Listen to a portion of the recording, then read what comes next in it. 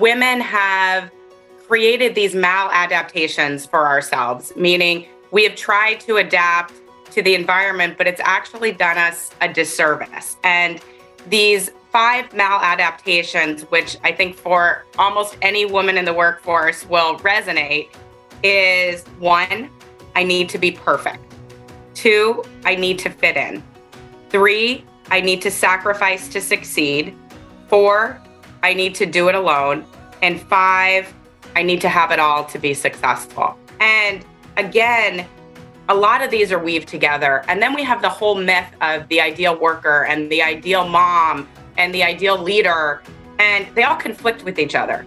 And this whole concept of having it all that was coined in the 1980s never meant that women would do all the diaper changing and the housework and the cooking and earn all the money. Having it all was really meant, I think, to be able to do what it is you want to do. And you have to define your all. That can't be defined by any kind of external factor whatsoever.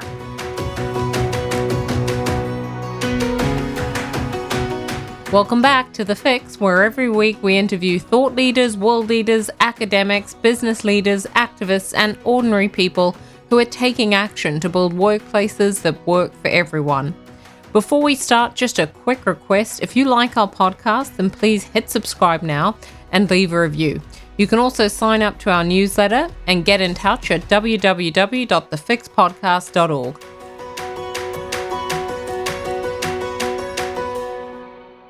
I want you to take a minute and think about the best leader you've ever worked with. The person is likely to be inspiring, someone whose vision for the future motivated and drove you to success.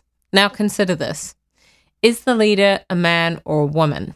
If you're like most people, the person who probably came to mind was a man. This is a well-known psychological phenomenon known as think manager, think male. It occurs because the traits we typically associate with leaders, like being dominant, assertive, aggressive, competitive, being able to commit all your time to your workplace because you're free from dependent care responsibilities, are stereotypically associated with men. In contrast, there are very few qualities stereotypically associated with women and leadership, like being a good communicator. I'd probably go so far as to say that some of the qualities we associate with being characteristic or stereotypical of women are almost incompatible with leadership. If you've been listening to this podcast for a while, then you know I have done extensive research on the ideal worker phenomenon, which is this think manager, think male ideal. The concept was first identified by Dr. Virginia E. Shine, Professor Emerita of Management and Psychology at Gettysburg College. She researched this topic since the 1970s and uncovered just how ingrained this expectation is. Shine found that both men and women typically believe that men are more likely than women to possess the characteristics associated with leadership success. Shine went on in the early 2000s to replicate her research, showing just how little has changed when it comes to this gender bias.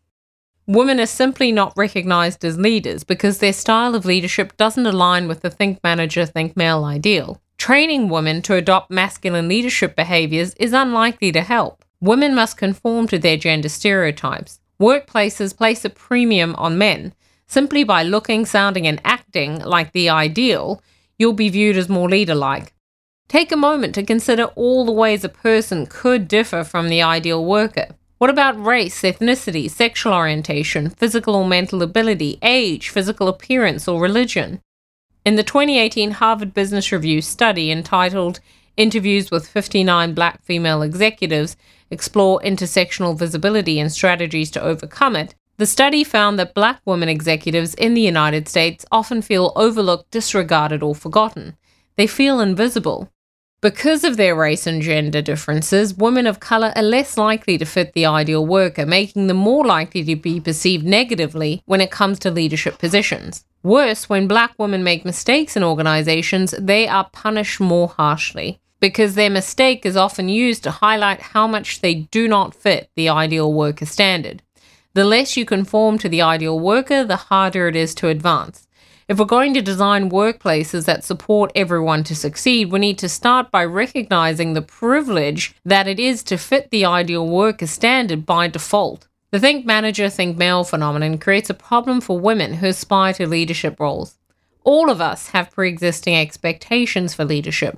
When we're asked to evaluate a person's leadership potential, we subconsciously compare this person to our expectations. When our expectations are met, we attribute leadership qualities and behaviors to a person, even if they've never exhibited these qualities. Because our expectations of leadership are masculine, when we evaluate men's potential, we're much more likely to see them as a good fit.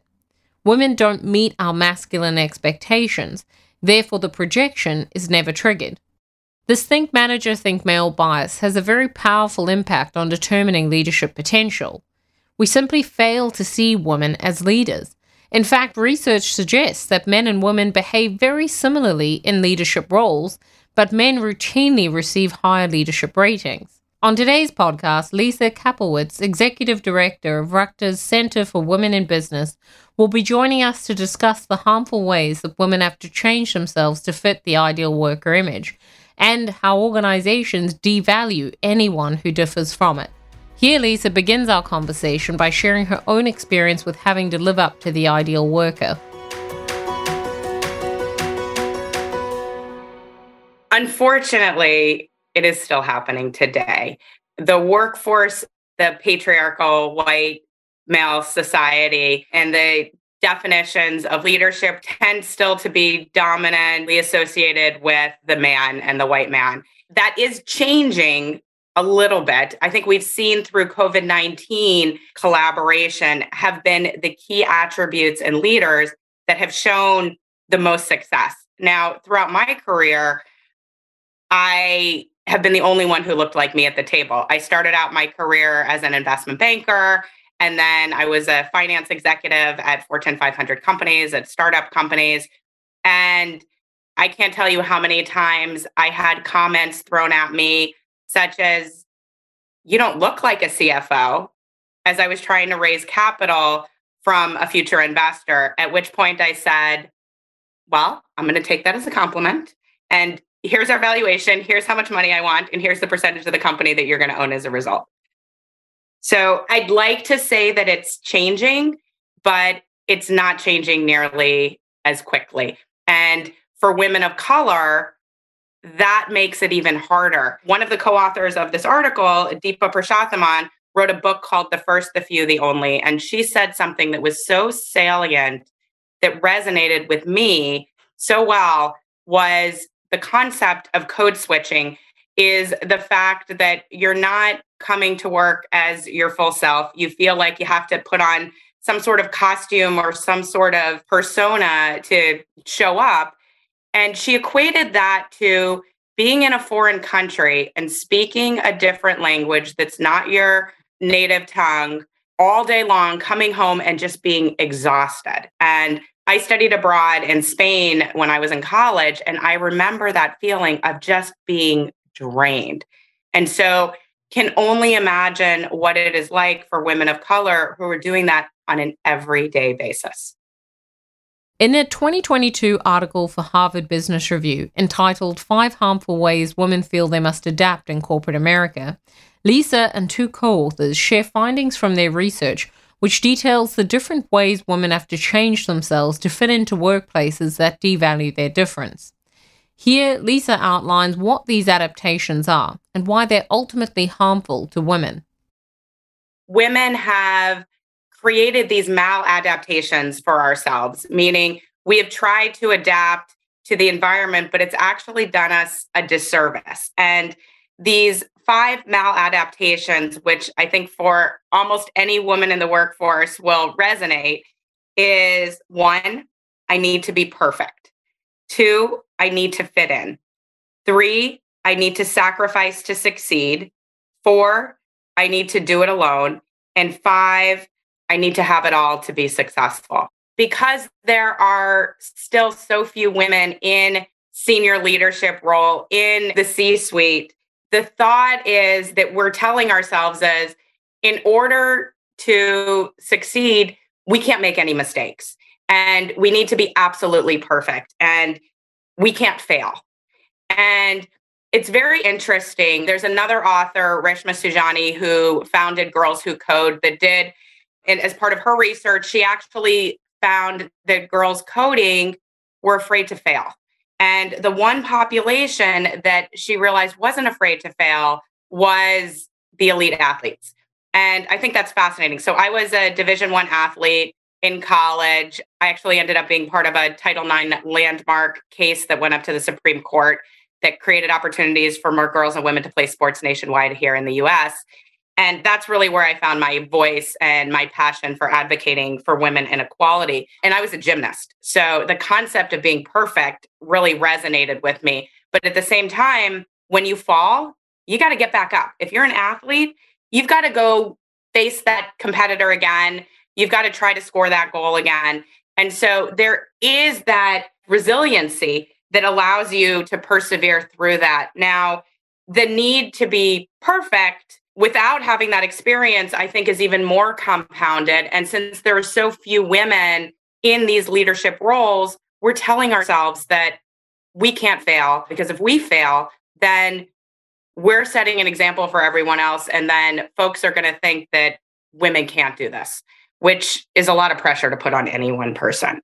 The need to fit in is what I kind of talked about before, of having to adjust, having to put on that different persona, having to code switch, which again, for women of color is so much more so than even for white women, needing to sacrifice.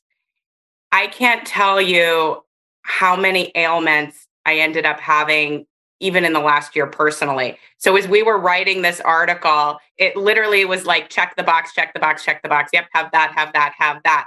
And I think as women and as moms, we always prioritize ourselves last, which is not right, because if the captain of the ship goes down, then the whole ship goes down. So we as women need to do a much better job of prioritizing ourselves, focusing on our mental and physical health. I think we forget to do that so often. And if we're not healthy, we can't bring our best selves to work. We can't add as much value to these companies and organizations as we possibly could. So the whole concept of needing to sacrifice, of it having to be hard, does not do us any favors. I think the next one of needing to do it alone comes back to that needing to be perfect. I think a lot of women have the fear that if they have to ask for help, then are we showing somebody that maybe we're not perfect? And women only apply for jobs when they say, hey, I've got 100% of these qualifications, where men know they don't have to be perfect. They say, yeah, I've got 60% of this, and they'll go for it. And again, a lot of these are weaved together. And then we have the whole myth of the ideal worker and the ideal mom and the ideal leader, and they all conflict with each other. And this whole concept of having it all that was coined in the 1980s never meant that women would do all the diaper changing and the housework and the cooking and earn all the money. Having it all was really meant, I think, to be able to do what it is you want to do. And you have to define your all. That can't be defined by any kind of external factor whatsoever. Gender equality gives men the freedom to be themselves and be valued for that at work, just as much as it does women. The more men endorse the ideal worker image, the more likely they will suffer from isolation and negative mental and emotional health. In fact, a 2007 study found that men who hold strong beliefs about conforming to the traditional masculine ideal are much more likely to engage in unhealthy behaviors like heavy drinking, tobacco use, and a tendency to avoid vegetables. Hallmarks of masculinity are an ability to tough it out and go it alone, but this only leads to more isolation. Despite male dominance at work, which brings with it things like solidarity groups, all-male networks, and homosocial practices, men are still encouraged to keep their emotions to themselves because sharing their feelings is not what real men do. It's easy to blame men for gender inequality, but you can only do this if you ignore all the challenges that men encounter trying to live up to the ideal worker standard. Every man deserves the opportunity to define what the ideal worker standard is for themselves. There still are biases about women's commitment to the workplace, possibly about women's abilities in the workplace. And I think the worst thing that any manager can do is assume.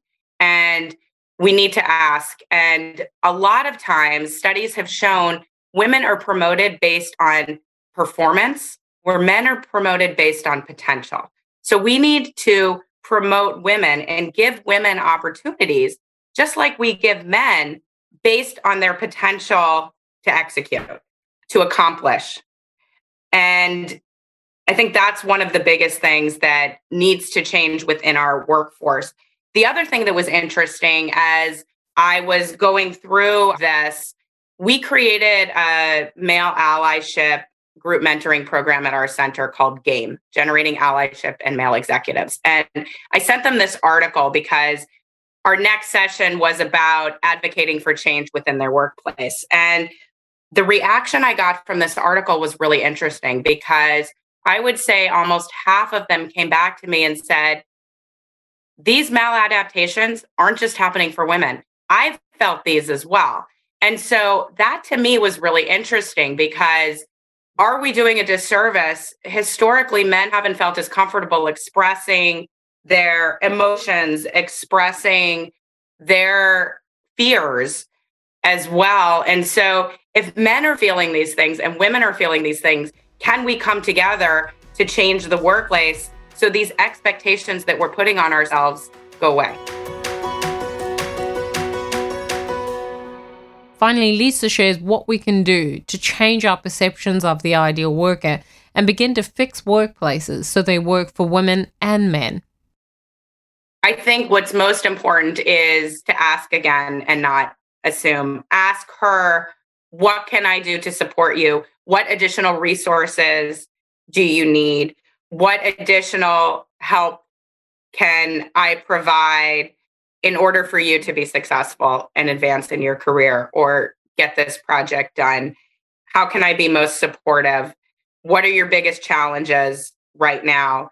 And I think it's having that authentic conversation, but it has to be genuine and it has to be presented in a way that doesn't feel threatened. One of the biggest learnings that we had out of our last session with our Male Allies group mentoring, part of what they have to do for homework is ask female colleagues certain questions.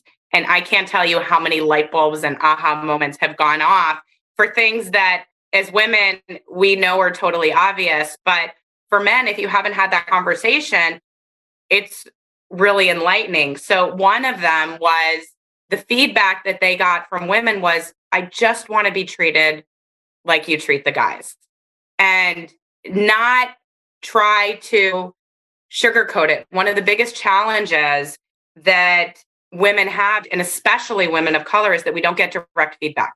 We don't get direct feedback because there's a fear of some sort of backlash that it's going to be misinterpreted. And so we had this whole conversation and I played through it with them and said, okay, if you're not giving direct feedback to the women, what's happening? Well, the women aren't performing as well. Okay, so they're not performing as well. So what's happening? Okay, they're not getting promoted. Okay, what's happening? Well, they're leaving. And then our DEI numbers are going down.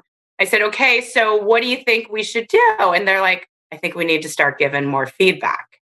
And it seems really obvious, but there needs to be that environment within the company where it does feel safe. It feels safe on both sides. And again, it's asking those direct questions, valuing that collaboration, rewarding that work that is getting done to build the community within these organizations, to not keep incenting people to be in silos, because we know as organizations that we are more productive, we have better returns, we make more money when we are working together, when we are encouraging diverse thought, folks from different lived experiences, because our approaches to problem solving are different. And we know it makes us better. The starting point for solving inequality is seeing it. We cannot fix something unless we acknowledge that it's broken. Women don't progress because they're not valued, treated, respected, and rewarded in the same way as men. The ideal worker is all the evidence we will ever need to prove this.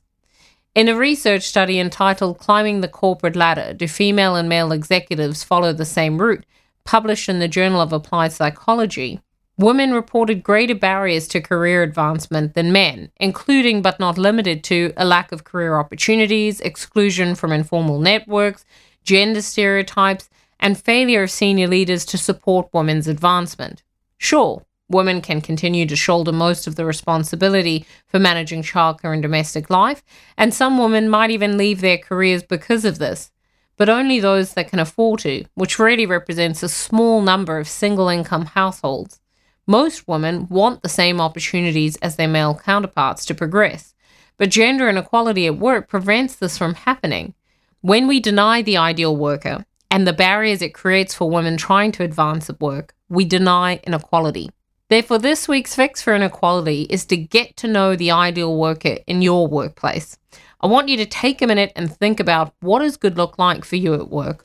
What are the ways you change, adapt, or hide aspects of who you are to fit this ideal standard? And what is the mental and emotional cost to you of having to do this every day? Do you think you could take a moment to really define for yourself what your ideal worker standard is? What do you want to be known for? What does good look like to you? It wasn't until I turned 40 that I sat down and wrote out my values. Some of them include things like paying attention to what is heart and meaning at work, remaining open to outcomes, giving grace, telling the truth without judgment, practicing curiosity, dwelling in the possibility, and leaning into the discomfort. Rejecting inequality is an inside-out job. We have to decide for ourselves how we want to work and lead. We have to decide what we want to be known for. What is our standard of what good looks like? For most of us, this starts with setting what our values are and rejecting an outdated ideal worker standard that serves no one.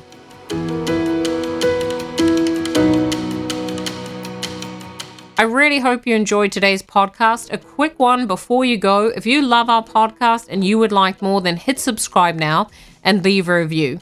Your support means so much to us. Also, if you're interested in partnering with us or maybe being a guest on the show, then you can reach out through our website, thefixpodcast.org. You can also sign up to our monthly newsletter and contribute your story there. Thanks again for tuning in, and I'll catch you all again next week.